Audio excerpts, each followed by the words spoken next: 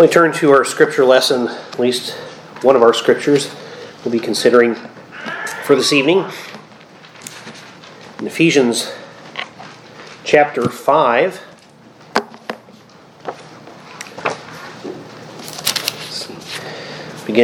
I'll be beginning with verse 22 and reading through verse 33.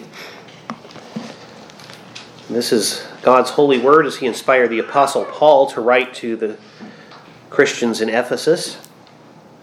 And here in particular, he writes about marriage. And you'll notice in this scripture that not only does Paul give wise counsel for marriage as God has ordained it, but he shows us that marriage is a picture of something very beautiful, a picture of the relationship of Christ and his church. So let's attend with reverence to the reading of God's holy word again, Ephesians chapter 5, verses 22 through 33. Wives, submit to your own husbands as to the Lord. For the husband is head of the wife, as also Christ is head of the church, and he is the Savior of the body. Therefore, just as the church is subject to Christ, so let the wives be to their own husbands in everything. Husbands, love your wives, just as Christ also loved the church and gave himself for her, that he might sanctify and cleanse her with the washing of water by the word, that he might present her to himself a glorious church, not having spot or wrinkle or any such thing, but that she should be holy and without blemish. So husbands ought to love their own wives as their own bodies. For he who loves his wife loves himself. For no one ever hated his own flesh, but nourishes and cherishes it, just as the Lord does the church. For we are members of his body, of his flesh, and of his bones. For this reason a man shall leave his father and mother, and be joined to his wife, and the two shall become one flesh. This is a great mystery, but I speak concerning Christ and the church. Nevertheless, let each one of you in particular so love his own wife as himself, and let the wife see that she respects her husband. Thus ends the reading of God's holy word for us at this time. And may he bless its reading and its exposition and its hearing.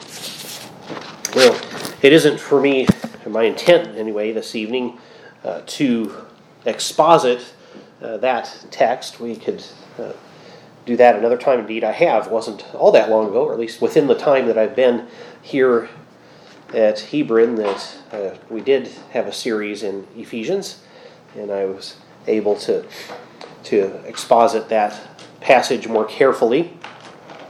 But we're rather dealing with, as we have been in this series on what Presbyterians believe, on what the Westminster Confession has to say about marriage. And this is one of the proof texts used in that chapter.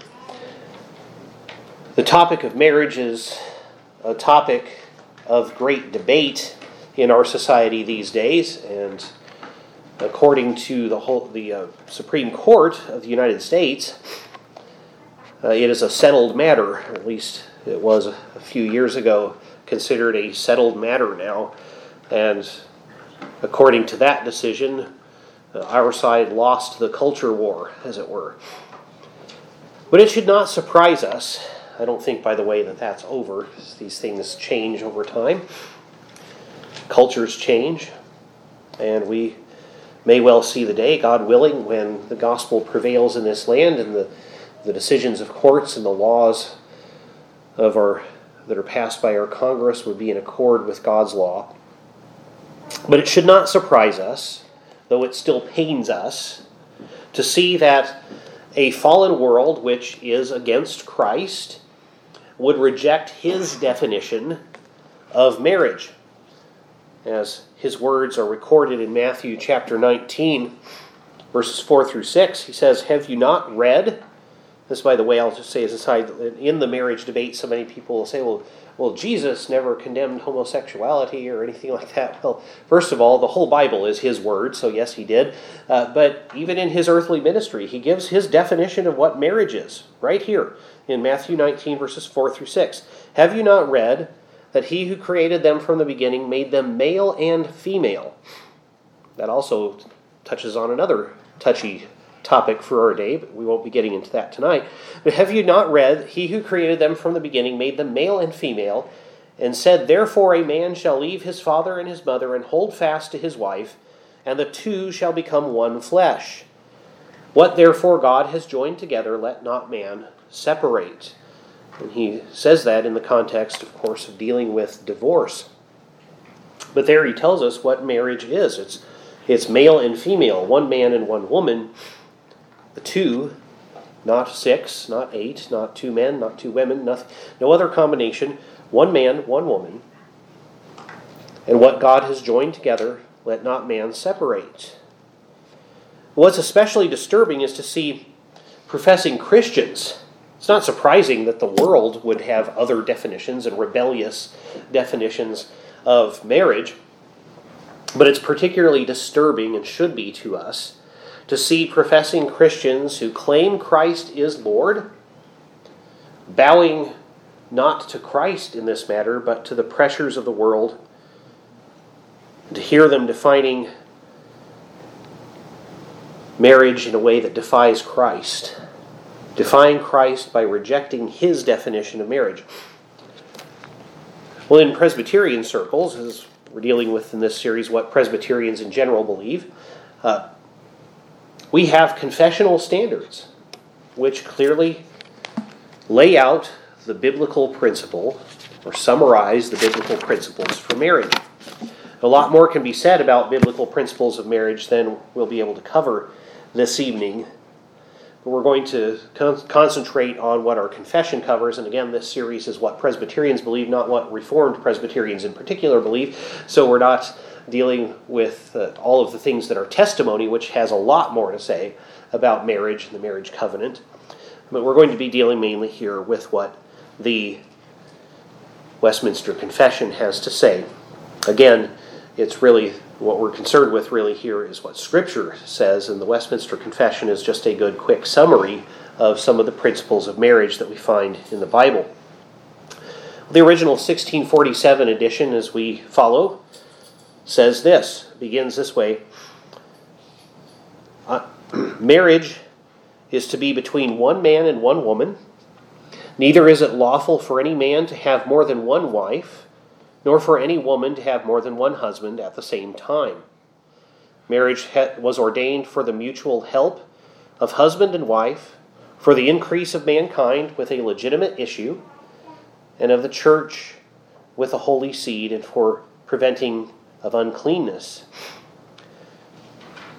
As I said, I won't be getting into our testimony on this, but it's interesting to me that the mainline Presbyterians, who I left some years ago, later updated the language, and their updated language is just as faithful to Scripture as the original 1647 edition is, saying this: that Christian marriage is an institution ordained of God, blessed by our Lord Jesus Christ, established and sanctified for the happiness and welfare of mankind, into which spiritual and physical union one man and one woman enter, cherishing a mutual esteem and love, bearing with each other's infirmities and weaknesses, comforting each other in trouble, providing in honesty and industry for each other and for their household, praying for each other and living together the length of their days as heirs of the grace of life.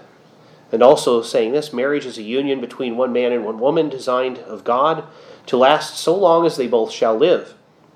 Marriage is designed for the mutual help of husband and wife, for the safeguarding, undergirding, and development of their moral and spiritual character, for the propagation of children, and the rearing of them in the discipline and instruction of the Lord. So you see, even the mainline Presbyterian confession, there's no confusion on what marriage is or what its purposes are. Marriage is between one man and one woman, as God created it, as we see in Genesis chapter 2. And we see particularly in verses 18 through 24 of Genesis 2.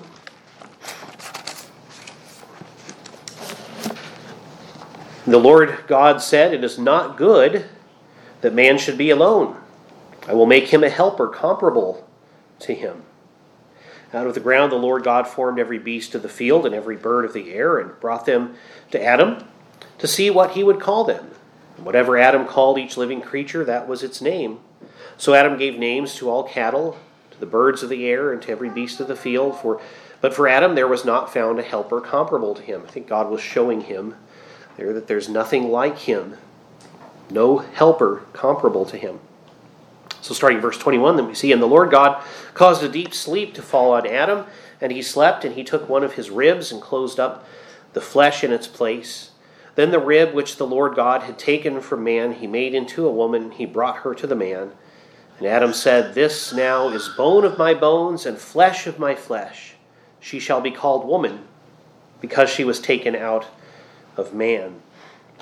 Therefore a man shall leave his father and mother, and be joined to his wife, and they shall become one flesh. No other union is marriage. To call anything else marriage is like insisting that from now on all dogs will be called cats. Well, saying that doesn't make it so. But worse, if we try to redefine marriage, we can call animals by various names. In fact, Adam had the authority there to name the animals, but he didn't have the authority to redefine marriage. God created that. It's defying God to redefine marriage. It's usurping, that is, stealing for ourselves an authority that belongs to someone else. It's usurping the authority to define marriage which belongs to God alone. Another thing we see, as the confession notes, that's spoken of there in the scripture, where it says that the two shall become one flesh, is that marriage is for life. The man leaves his father and mother and holds fast, clings to his wife. It is for this life, though it's not beyond it. As Romans 7 verse 3 tells us, a woman will be called an adulteress if she lives with another man while her husband is alive. But if her husband dies, she is free from the law. And if she marries another man, she is not an adulteress. So we see that marriage is for this life. We also see that it's for mutual support. As Genesis 2:18 said, as we just saw here, the Lord God said, it is not good that the man should be alone. I will make him a helper comparable to him. A helper fit for him. We see also that it's for procreation as we look back in Genesis chapter 1 verse 28. Then God blessed them, and God said to them, be fruitful and multiply, fill the earth and subdue it, have dominion over the fish of the sea, over the birds of the air, and over every living thing that moves on the earth. Marriage is especially for godly men and women to raise up children to know the Lord. As we see in Malachi chapter 2 verse 15, for example. It asks, did the Lord not make them one with a portion of the Spirit in their union? And what was the one God seeking? So he's talking about marriage there, where he made two into one, in one sense of speaking. And what was the one God seeking? Malachi asks. Godly offspring. So guard yourselves in your spirit, and let none of you be faithless to the wife of your youth. We also see that though marriage was created before the fall, that it has an effect after the fall of remedying sin. 1 Corinthians 7:2. Because of the temptation to sexual immorality, each man should have his own wife, and each woman her own husband. And then verses 8 and 9. It is good to remain single as I am. This is the ESV translation. But if they cannot exercise self-control, they should marry, for it is better to marry than to burn with passion. Today is not the first time the laws of mankind have tried to override God's laws concerning marriage. Today, it might be a gender issue. And our culture is painting itself into a very awkward corner by, on the one hand, saying that two men can marry each other and two women can marry each other, and then on the other hand saying there's no such thing as a man or a woman. The two things they're not mutually exclusive categories, and that there are dozens of genders besides. Well, today it might be a gender issue, and in the past, these kinds of problems, challenges to God's definition of marriage have arisen in the unbiblical requirements of celibacy for the clergy, for example, polygamy in many societies.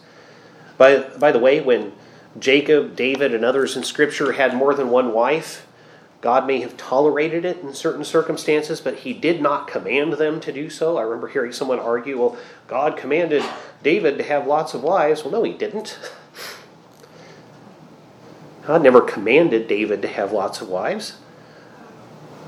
Jacob and David and Solomon and others were defying God's creation principle when they had lots of wives. And when the Lord blessed them, he blessed them despite their unbiblical marriages, not because of their unbiblical marriages. That's called grace, when God blesses us despite the fact that we don't deserve it.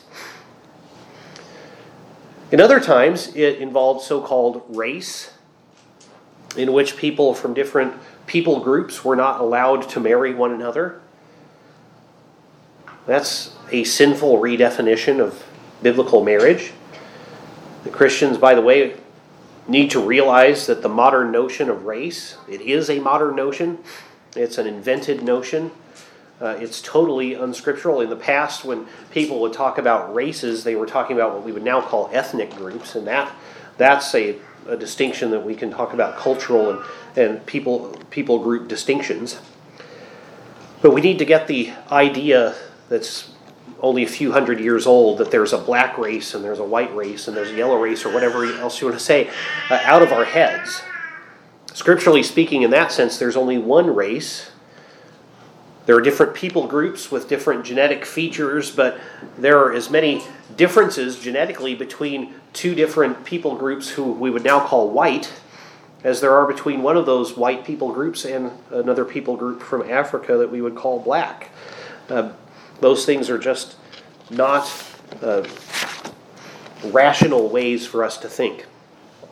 Certainly not biblical ways for us to think. Here's what our confession says about who you can or should marry.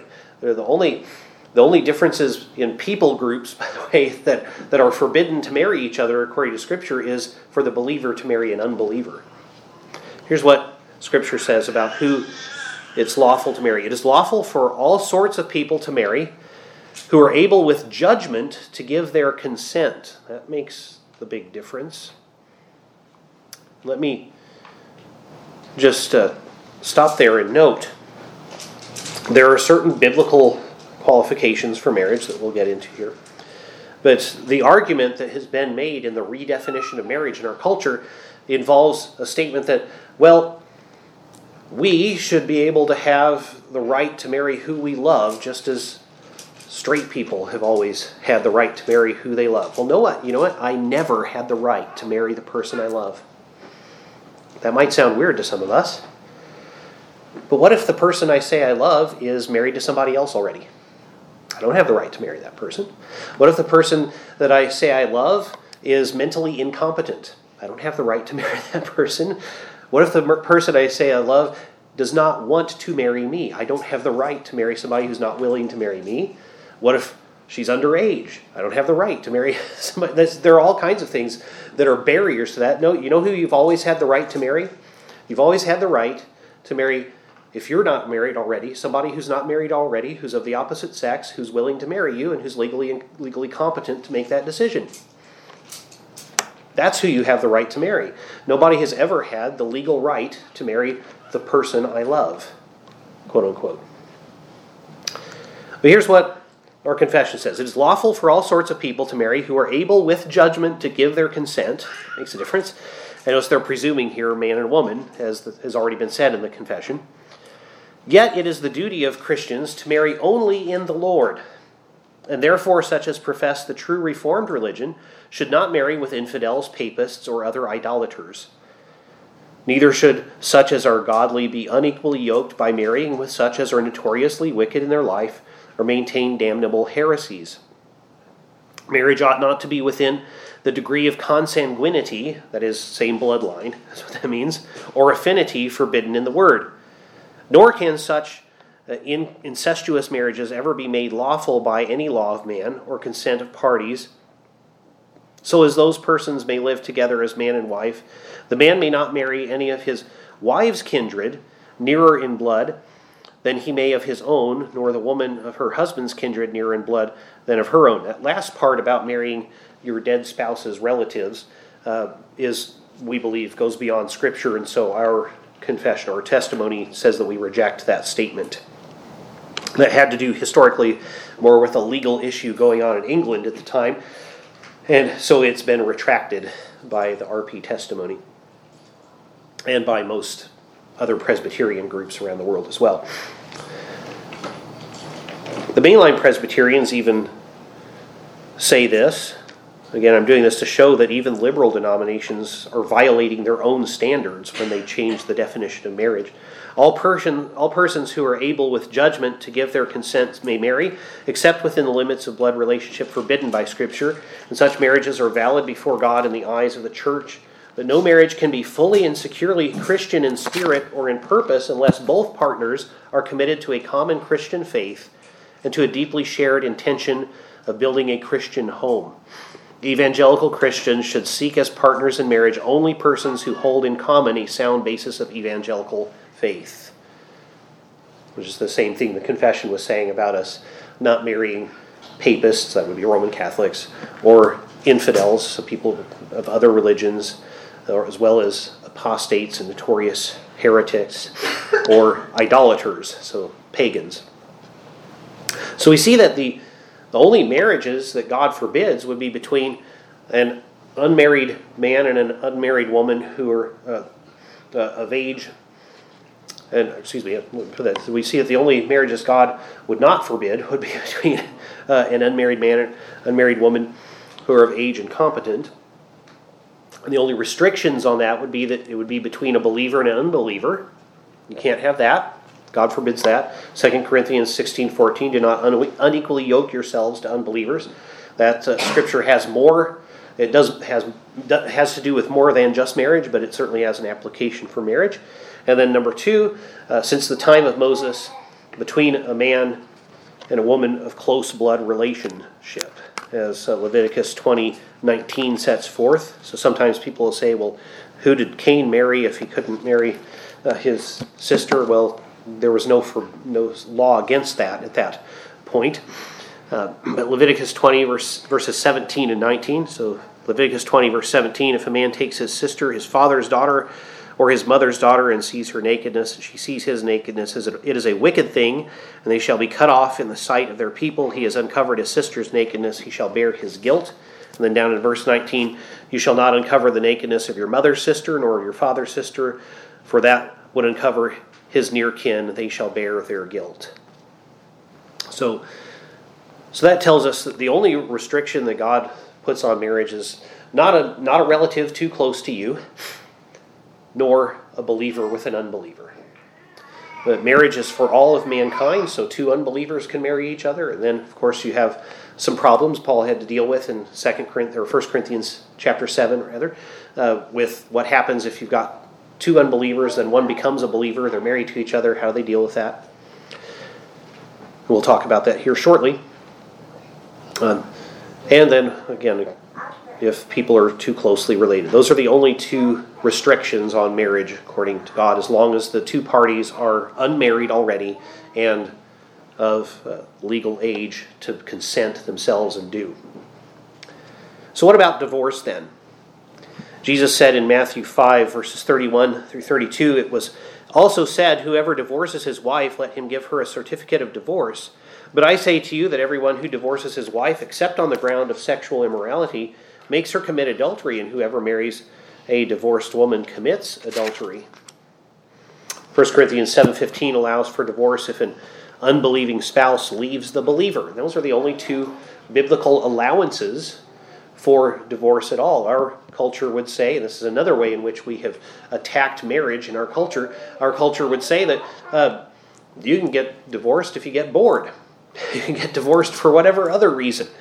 But the biblical allowances for divorce have to do with infidelity and abandonment. That's it. Now, We do note that in church history, and our own synod in particular has noted that abandonment does not just have to consist of me deciding I'm just not going to live with my wife anymore and I leave her. I leave the house and don't come back.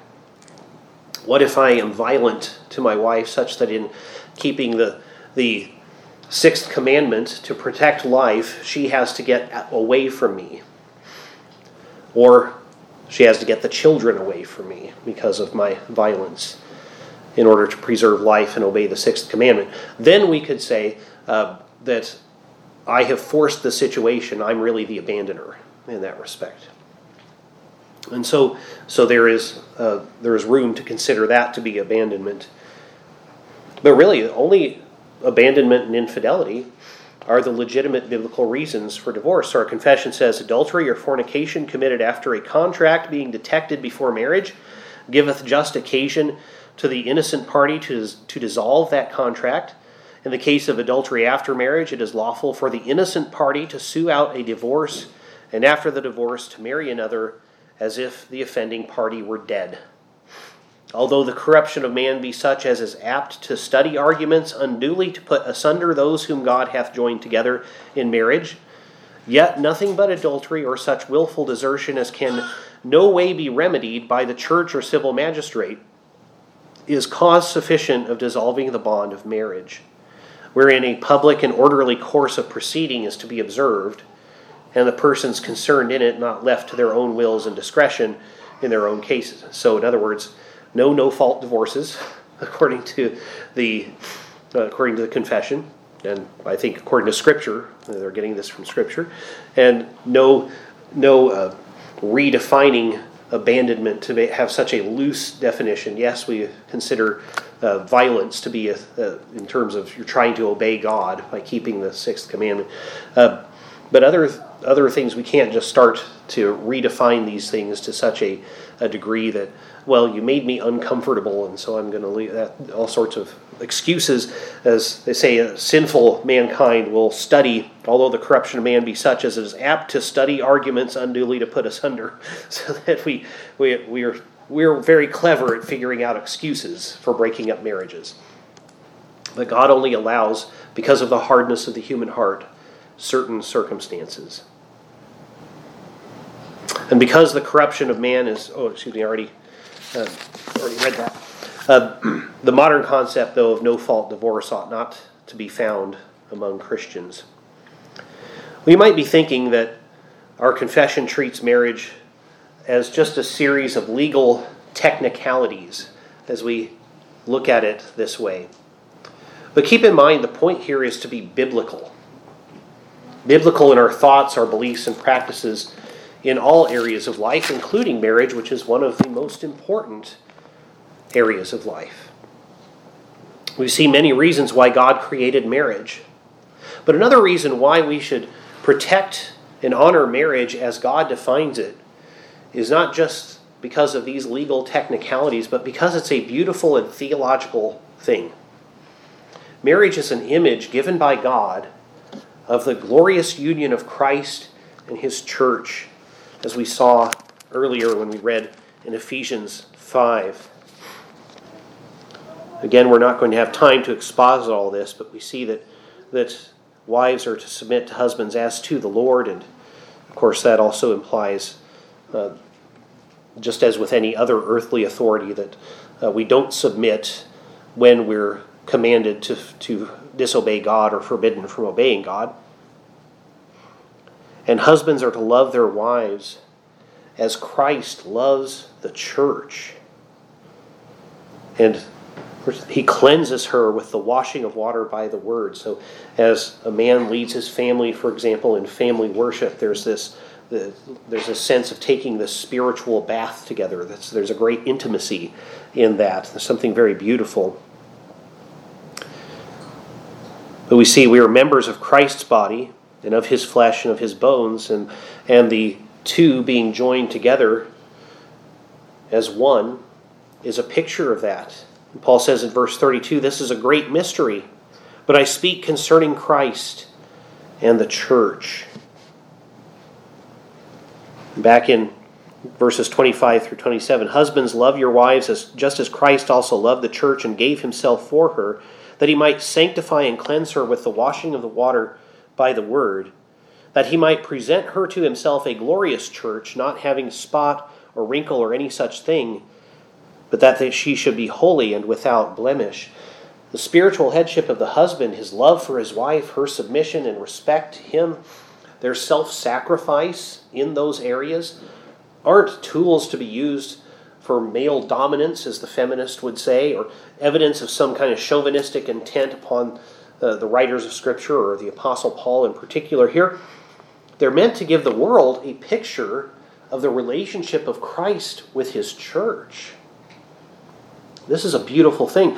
Now, do you see why Satan has attacked marriage from every angle? He doesn't want people to see that picture. And you see then on the other side of that coin why we have to defend it. We look forward with eagerness to the day when Christ brings us to himself as his bride. He's prepared us spotless and without wrinkle for marriage with our beautiful and beloved bridegroom God. Honor marriage now, and thereby give the world a picture of the relationship of Christ with his church. Well, let's pray. Lord, may we see your intent in marriage, and so we pray that you would strengthen marriages, that the world might see your beauty and glory and the relationship of Christ to his church. Help us, therefore, to honor marriage as you created it, for we pray in the name of our bridegroom, in the name of Jesus Christ. Amen.